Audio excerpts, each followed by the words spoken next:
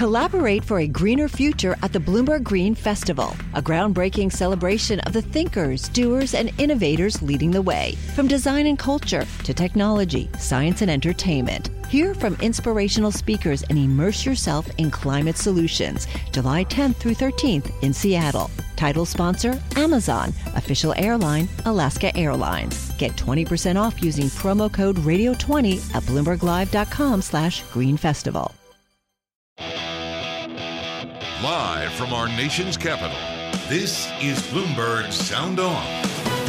Talking about a huge issue here is investment in marginalized communities. They want to deconstruct this package and cherry pick what they like and what they don't like. China is surging forward with major investments. Bloomberg Sound On. The insiders, the influencers, the insights. Biden has promised again and again that he will unite the country. Who do you think Biden has to watch in terms of moderate defectors? Infrastructure has always been bipartisan. Bloomberg Sound on Bloomberg Radio. Happy Tuesday. I'm Emily Wilkins. Coming up on today's show, we're going to be talking with Senator Marsha Blackburn on a technology hearing today in the Senate.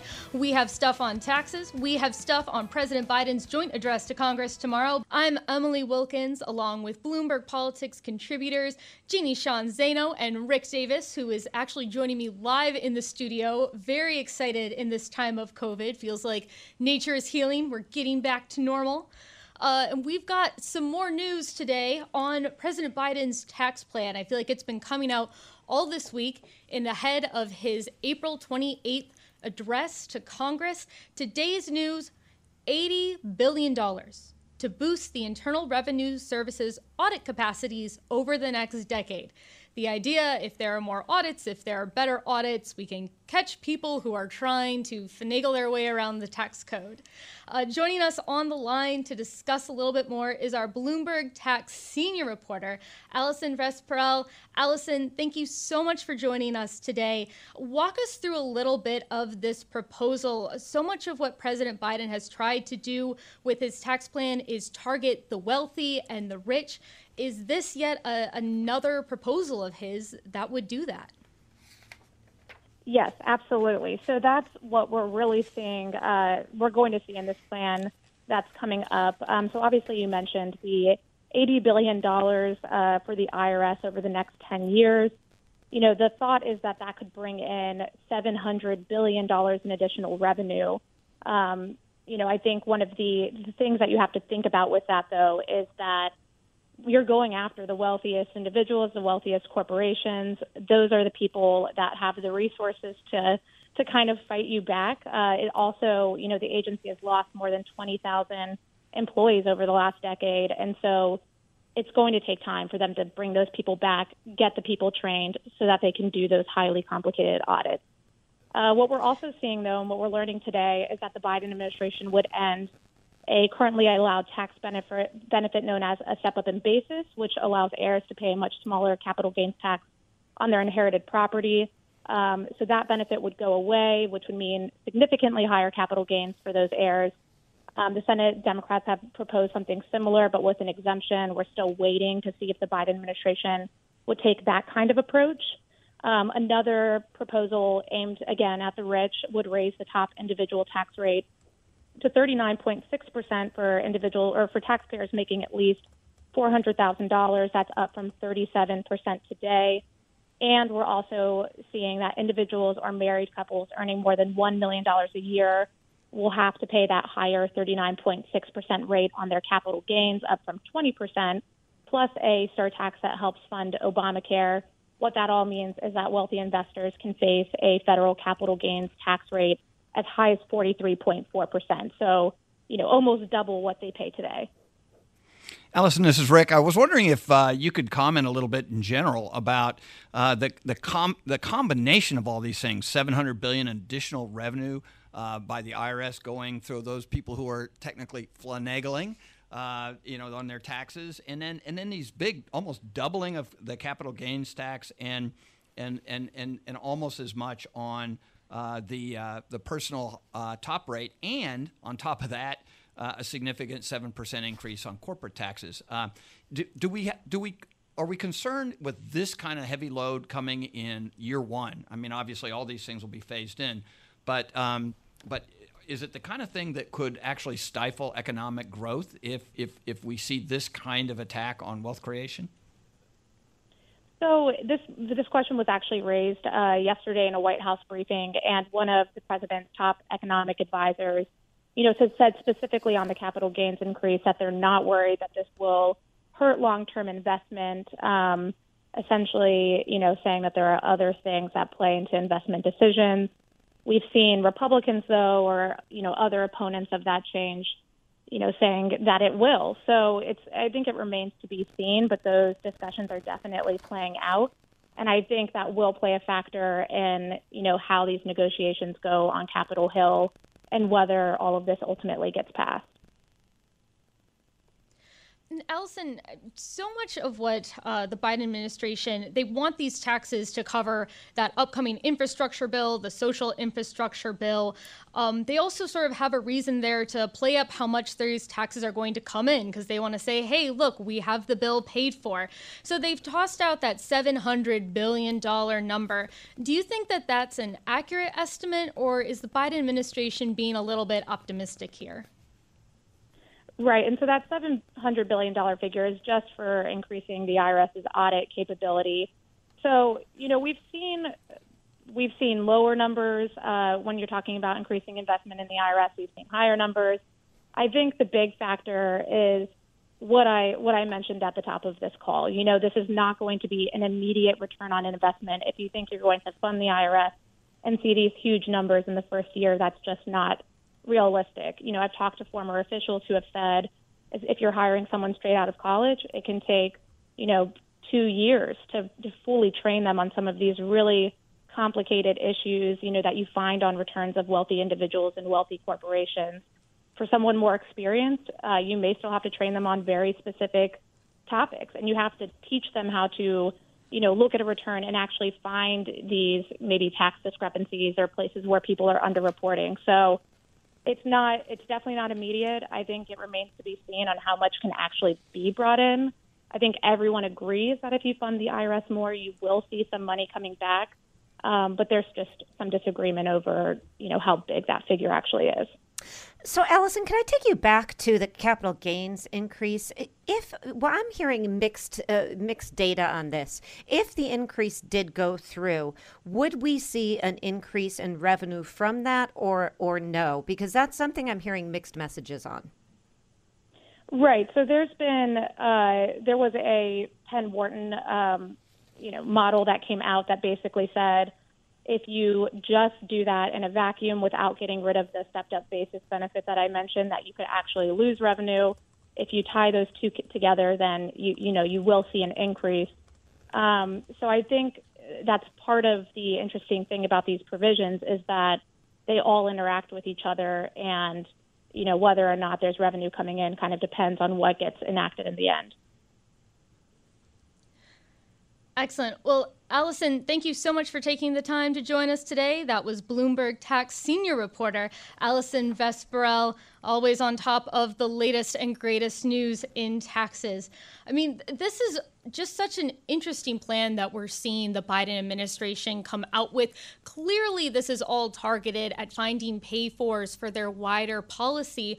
But at the same point, it does seem that there's a potential that the entire package isn't going to be paid for, and that some of these tax proposals that they're putting forward, we've already seen moderate Democrats come out against how high they are. Yeah, Emily, I think you're exactly right. I mean, you think about it, they've already passed $2 trillion worth of stimulus, and a lot of that was tax cuts in the form of stimulus payments and child tax credits. And now they're heaping $4 trillion more on top of that through these two budget items that they're pushing for. And we've already heard that not only is the tax plan coming under some assault, but even the elements of those $4 trillion worth of programs are coming under assault. So mix all that in, and you wonder, is it going to collapse under its own weight, or will there be efforts underway in Congress to sort of pull out the pieces that can work and be paid for without these steep tax cuts or steep tax increases, and also not as expansive of a program. I would think the Biden administration are in deal-making mode, and they'd probably take at this stage anything they can get. Jeannie, I'm wondering, most of these tax increases, they are targeted, like Allison said, they're targeted at the rich, at the wealthy, at these major corporations. How does that play with the American people, particularly with Democratic voters? Is this what they want to see? Is this going to sort of rile them up? Or is this going to run into issues with the fact that there are a lot of Democratic voters who are very wealthy and are owners or have a stake in these large companies? Yep. First, I want to say I'm jealous of the two of you that you're together in studio, and I miss you both. But in terms of your question, I think I was thinking this morning, we look at the census data that came out yesterday, and you see people fleeing high tax states like New York and California for places like Florida and Texas. You couple that with a potential capital gains increase that in states like California and New York will put people at about 55, a little more, a little less percent taxation. Those are big, big numbers. So I think, the story on taxes politically is usually as long as it's not hitting me, I'm okay with it. But the minute it hits me, that's a problem. So I think what the Biden administration is going to have to do very clearly is to argue that this will not be transferred down. And already Republicans are speaking back about that. They are saying, you think this isn't going to hit you? Well, look at what's going to happen to the market. Look at what's going to happen to your 401k, to your IRA, to, your income, your college savings, 529s, et cetera, if this goes through. So I think there's a lot of selling to do on the Democratic part here. Absolutely. Well, coming up next, if you've ever sat down to watch one YouTube video and then realized 4 hours later that you were still watching, you're going to want to hear our discussion with Senator Marsha Blackburn. Sent her afternoon grilling executives at Facebook, YouTube, and Twitter on their algorithms. When we come back, I'm Emily Wilkins. This is Bloomberg.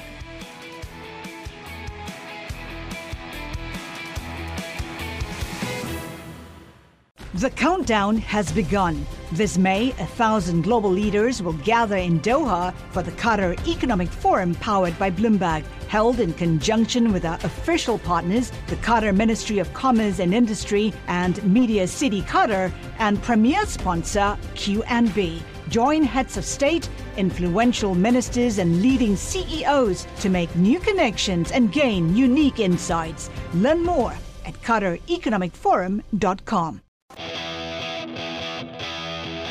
This is Bloomberg Sound On Bloomberg Radio.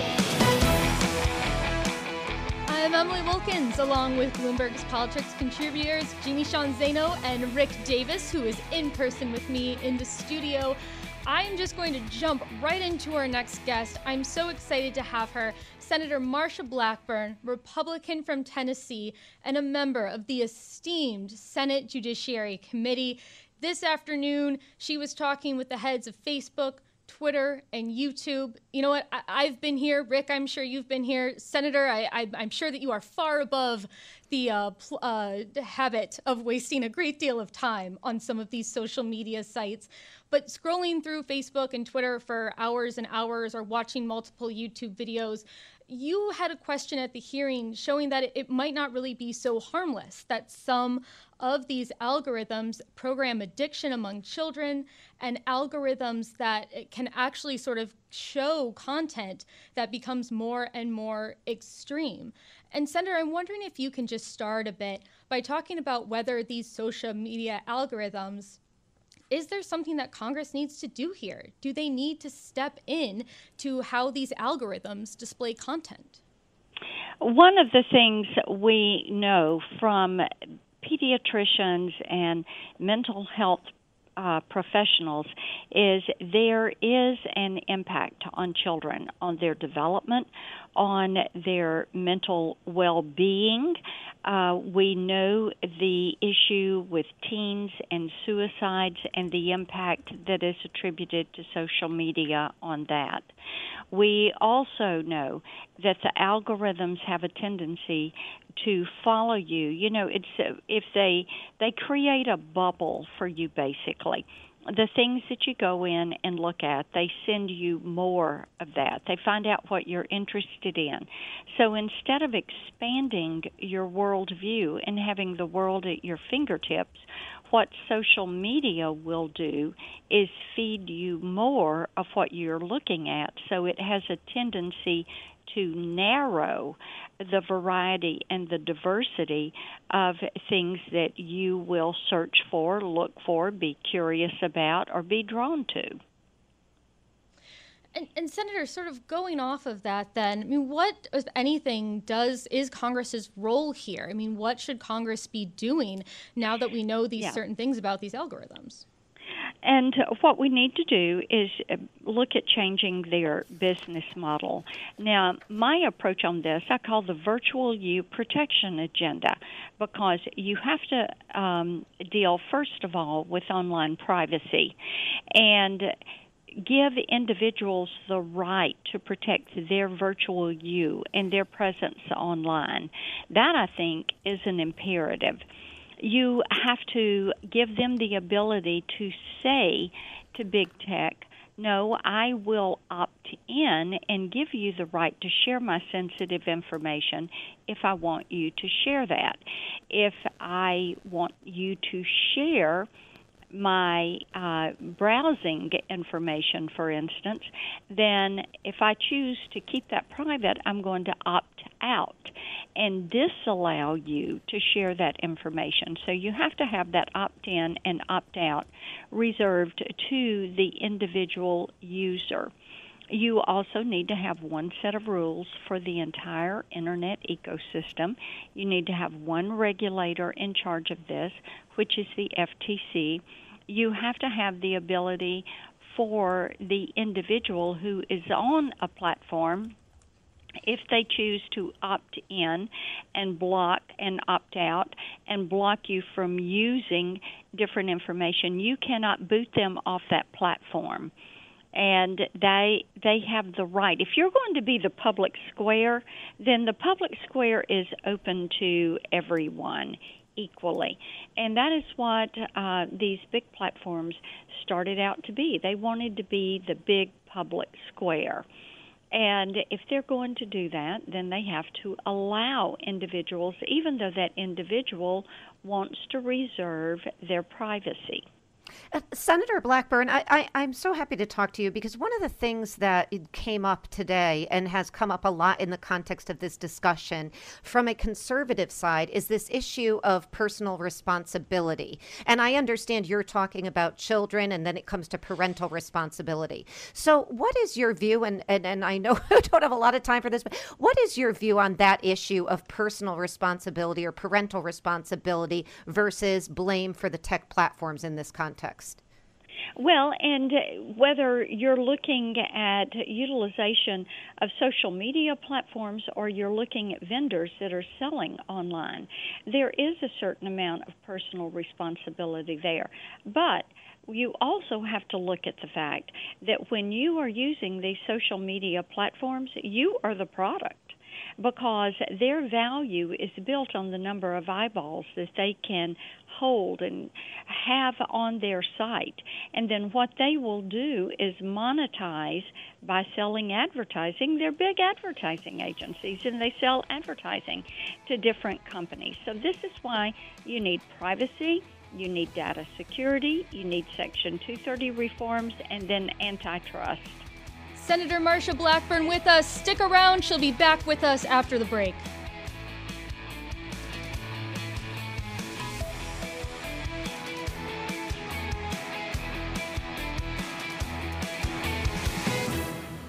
I'm Emily Wilkins, along with Bloomberg Politics contributors Jeannie Sean Zaino and Rick Davis. So unfortunately, Senator Blackburn had to run off to votes. The good news is that your U.S. Senate is getting work done for you. A bunch of nominations going on today. But good news, we still got plenty to discuss on today's program. It has been a non-stop news day. Take it from earlier today when our colleague David Weston spoke to Democratic Congresswoman Stephanie Murphy of Florida about President Biden's $2.25 trillion infrastructure package. Here's the sound on that. And I don't think anybody can disagree that it has been decades too long overdue that we have not made real investments in our infrastructure. And that enables our economy. We have to make these investments so that we remain competitive, especially with our near-peer competitors like China.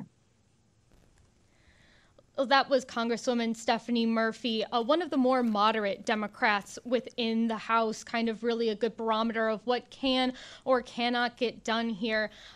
Jeannie, I want to come to you here for a second, because obviously the speech that we're going to hear from President Biden tomorrow is more of him selling this plan to the American people, really making sure that he has the buy-in from voters across the political spectrum. And I'm wondering, how important is the infrastructure component going to be to the more social component, the component that talks about the child care tax credit, the paid leave, potentially a few things dealing with health care? It's such an important question, because I think that the selling aspect of this is critical for the Biden administration. And they know that. They learned that from President Obama. And he did not do enough of that with the health care bill. And that came back to be a problem for him. So they've got to do that. They've got to do that starting tomorrow, which is what they intend to do. Now, we know from polls, Monmouth being one of the latest, but there's been several public polls, that vast swaths of this plan, both the American Jobs Plan and the American Families Plan, register as popular to the American public. The problem is that once they get down into the weeds, making the deals they need to make to get something this mammoth done, that's where we may see some drop off in some of those numbers. And that's what I think the Biden administration really has to, really steel themselves against. And I hear, and I'm sure you're hearing it, that they're going to be using some big sweeping language to make this point: competitiveness, democracy over autocracy, reminiscent of LBJ and FDR, to try to rally the troops, if you will, and convince the voters, to convince their members of Congress to get behind the bill. Of course, all that said, this is going to come down to, where do people like Joe Manchin, Chris Coons, Kristen Sinema, some of those people, Shelley Moore Capito, who David Weston just talked to as well, where do they sit on this? And that's where the convincing needs to happen. Jeannie, and I want to pick up on that, because, while he's selling to the American people like what you described, he's got to sell to Congress, and no more important individual to sell to than Joe Manchin, Democrat from West Virginia. And he's been very clear. He's like, look, I want traditional infrastructure. I don't want all these bells and whistles. And he's also talked a lot about the fact that he wants this to go through regular order, take it through the committees, allow amendments, do the job of Congress, not reconciliation. And then at the end, he says, and by the way, you're charging too much in taxes to pay for all this. Now, if you ask me, there are a lot of things to unpack in that comment. And I think as the Biden administration looks at this, they're going to have to figure out a way to be able to handle not just the American public, but a lot of these questions being raised in Congress today.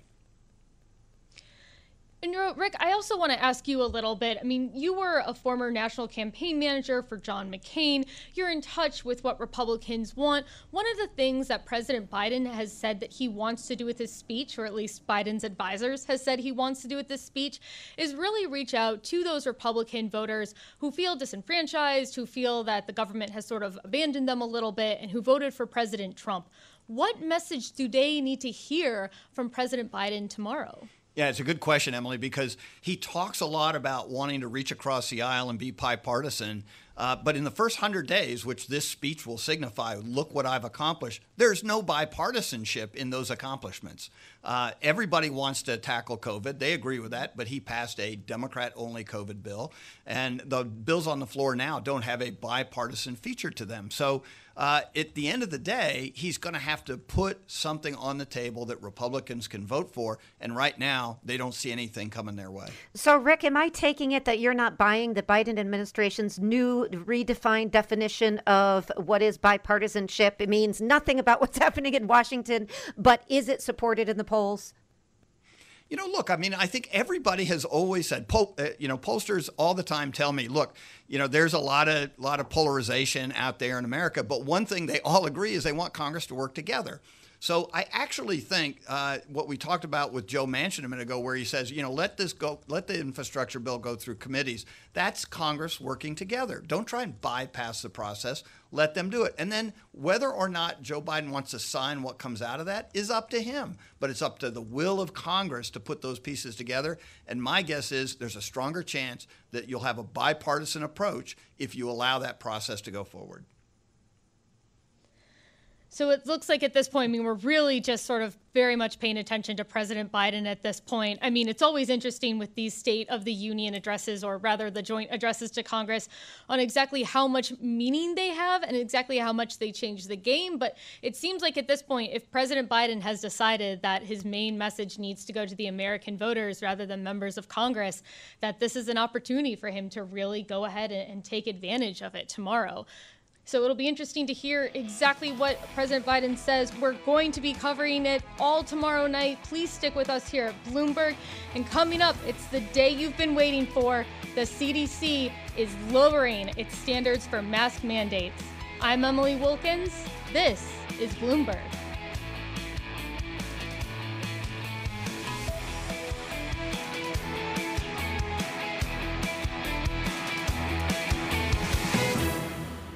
The countdown has begun. This May, 1,000 global leaders will gather in Doha for the Qatar Economic Forum powered by Bloomberg, held in conjunction with our official partners, the Qatar Ministry of Commerce and Industry and Media City Qatar, and premier sponsor QNB. Join heads of state, influential ministers, and leading CEOs to make new connections and gain unique insights. Learn more at QatarEconomicForum.com.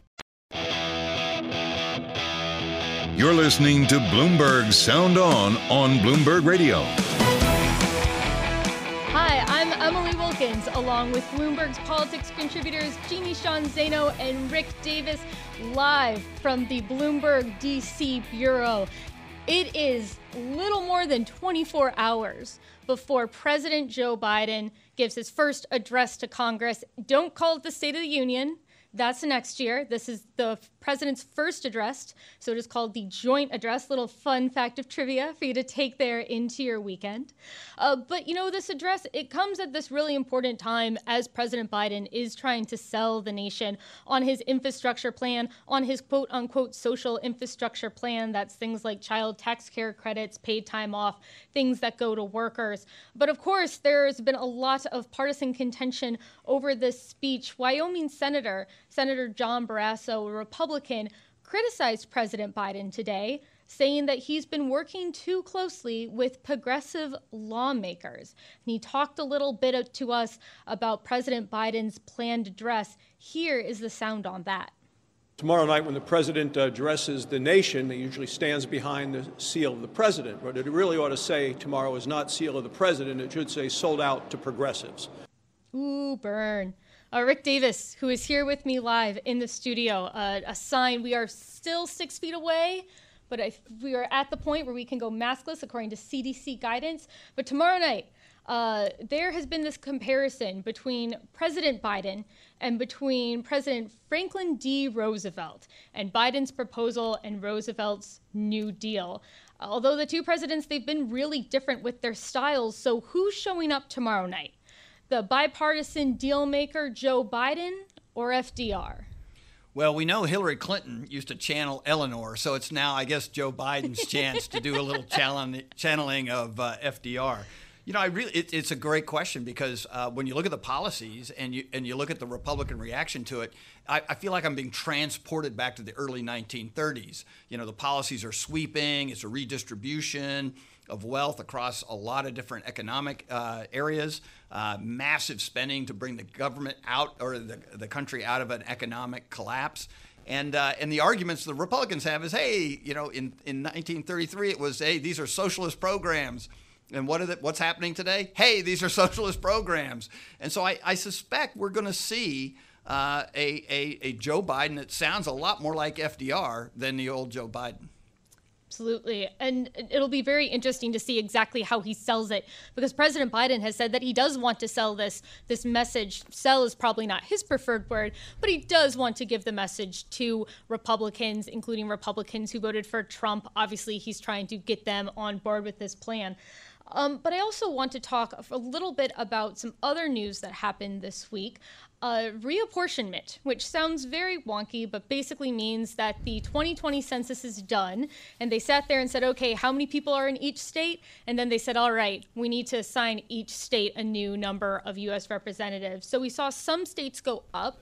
We saw other states go down, states going down, notably California for the first time. New York, just by a tiny, tiny margin, wound up losing one of their seats, and a lot of areas along the Rust Belt, Michigan, Ohio. And I'm wondering here if this is sort of a good time for us to step back and look at the policies of some of these states. I mean, Texas, which is a state known for business-friendly policies and low taxes, picked up not one, but two more seats in the House of Representatives. That's a little bit more power for Texas and for Texas voters. I mean, Jeannie, can you maybe weigh in a little bit here? Should we be looking at this reapportionment and sort of saying, hey, this whole low taxes, business-friendly policy, we can clearly see from how Americans are moving that Americans seem to prefer that to some of the high tax policies in other states? I think there is truth to that. It's hard to draw a direct comparison because, of course, historically, the northeastern states are the oldest states, and people do tend to move out and stretch across the country historically. But to your point, where these population centers are going are these lower tax, more business-friendly states. That has been the trend. And we see that not just with individuals, of course, but we see it with corporations as well. They have workers. They want people to be able to live and afford to live in the place right near where they work. Much harder to do in a place like New York, where I happen to be. And I just want to circle back on New York for a minute and say that, you know, you mentioned how close it was. It is astonishing that New York missed out on retaining its seat by 89 people. I mean, I think there's 89 people in my office right now. So, you know, you imagine that. And this is why Andrew Cuomo came out today and said New York is going to be looking at legal options, which raises another challenge, right? Which is that this thing was already pushed back because of the Trump policy in last year and because of COVID. We may see lawsuits that really make it difficult as we look to the midterm elections in 2022 and these redrawing of these districts in these states where obviously Republicans retain the advantage across the country is going to be difficult. You know, Emily, and picking up on the redistricting theme that you were talking about, I talked to a couple of candidates who were like thinking of running for Congress this next cycle. And one of them was in Arizona thinking they were going to run in a brand new district, which they didn't get. Womp womp. And womp womp. And then in addition to that, one was coming out of Texas who says, geez, I don't know where these districts are going to be. I mean, I don't even know where to live. You got to live in your district. So where are you going to live if you don't know where the districts are going to be? Yeah, so move to a state where they don't have that. Just move to a state where as long as you're there, you're totally good. Yeah, exactly. Go to the state that didn't get affected. And so when you look at the process, too, where you have some states are really a political line drawing where the legislature gets around. If you're a majority Republican, you draw the lines that are good for Republicans, to states that have commissions that have no political, sort of bias to them and are going to try and put these things down by geography. You're going to have a long time before you actually know what the demographic impact of this is going to be politically. Especially this year, because remember, this all got delayed with the census. We're getting these reapportionment numbers much later than previous years. And at this point, states don't know yet what areas have gained or lost population. Remember, these congressional districts, they are drawn a little bit, they got the gerrymandering, you got the sort of puzzle pieces there.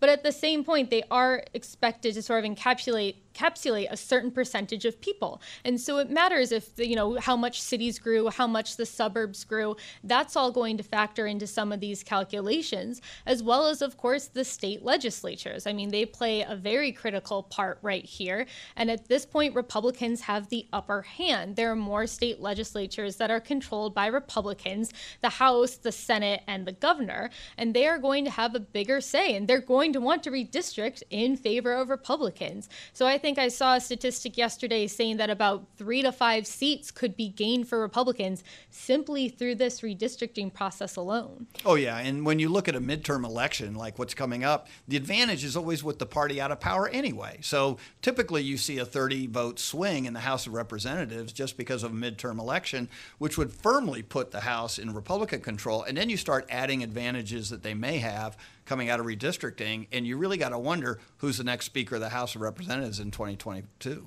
And you know, sorry, I was just going to say that I think this brings us back to what you guys were just talking about, you know, Biden wanting to be FDR. He may want to be FDR, but FDR also had a much wider margin in Congress. And as you were just talking about, this is going to get much, much more narrow, likely going into the midterm. They have a narrow majority in the House right now.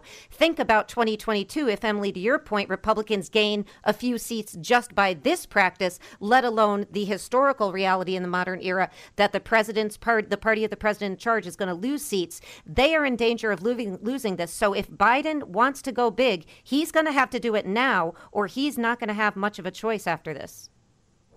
Jeannie, that is exactly the mindset of a number of lawmakers who I talked to on Capitol Hill, particularly progressive lawmakers who are saying, you know what, we have the keys to the car right now, and we are not guaranteed them after the end of 2022. So let's do this. Let's go big. And I think, too, in terms of going big, there is a memory of what happened the last time that Democrats controlled the House, the Senate, and the White House.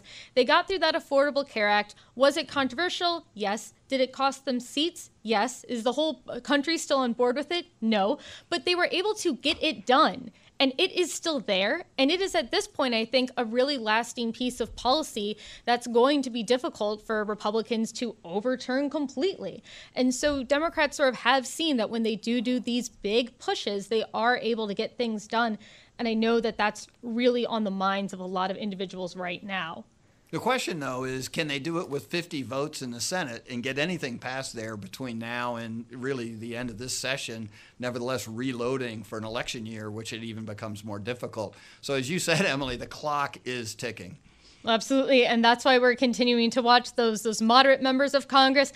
Heck, I mean, at this point, any senator can sort of push the button and be the one to sort of stall up legislation. Keeping an eye on that, definitely going to be a discussion that we're going to continue to have throughout the next several weeks, next several months. Jeannie, Rick, thank you guys both so much for your time and talents. Thank you to Allison. Thank you to Senator Blackburn. And thank you to all of our listeners who are joining us for today's show. Tune in tomorrow. Make sure you tune in for our Biden joint address coverage. Thank you for listening. I'm Emily Wilkins, and this is Bloomberg. The countdown has begun. From May 14th to 16th, 1,000 global leaders will gather in Doha for the Qatar Economic Forum powered by Bloomberg. Join heads of state, influential ministers, and leading CEOs to make new connections, gain unique insights, and uncover valuable opportunities in one of the world's most rapidly rising regions. Request your invite for this exclusive event at QatarEconomicForum.com.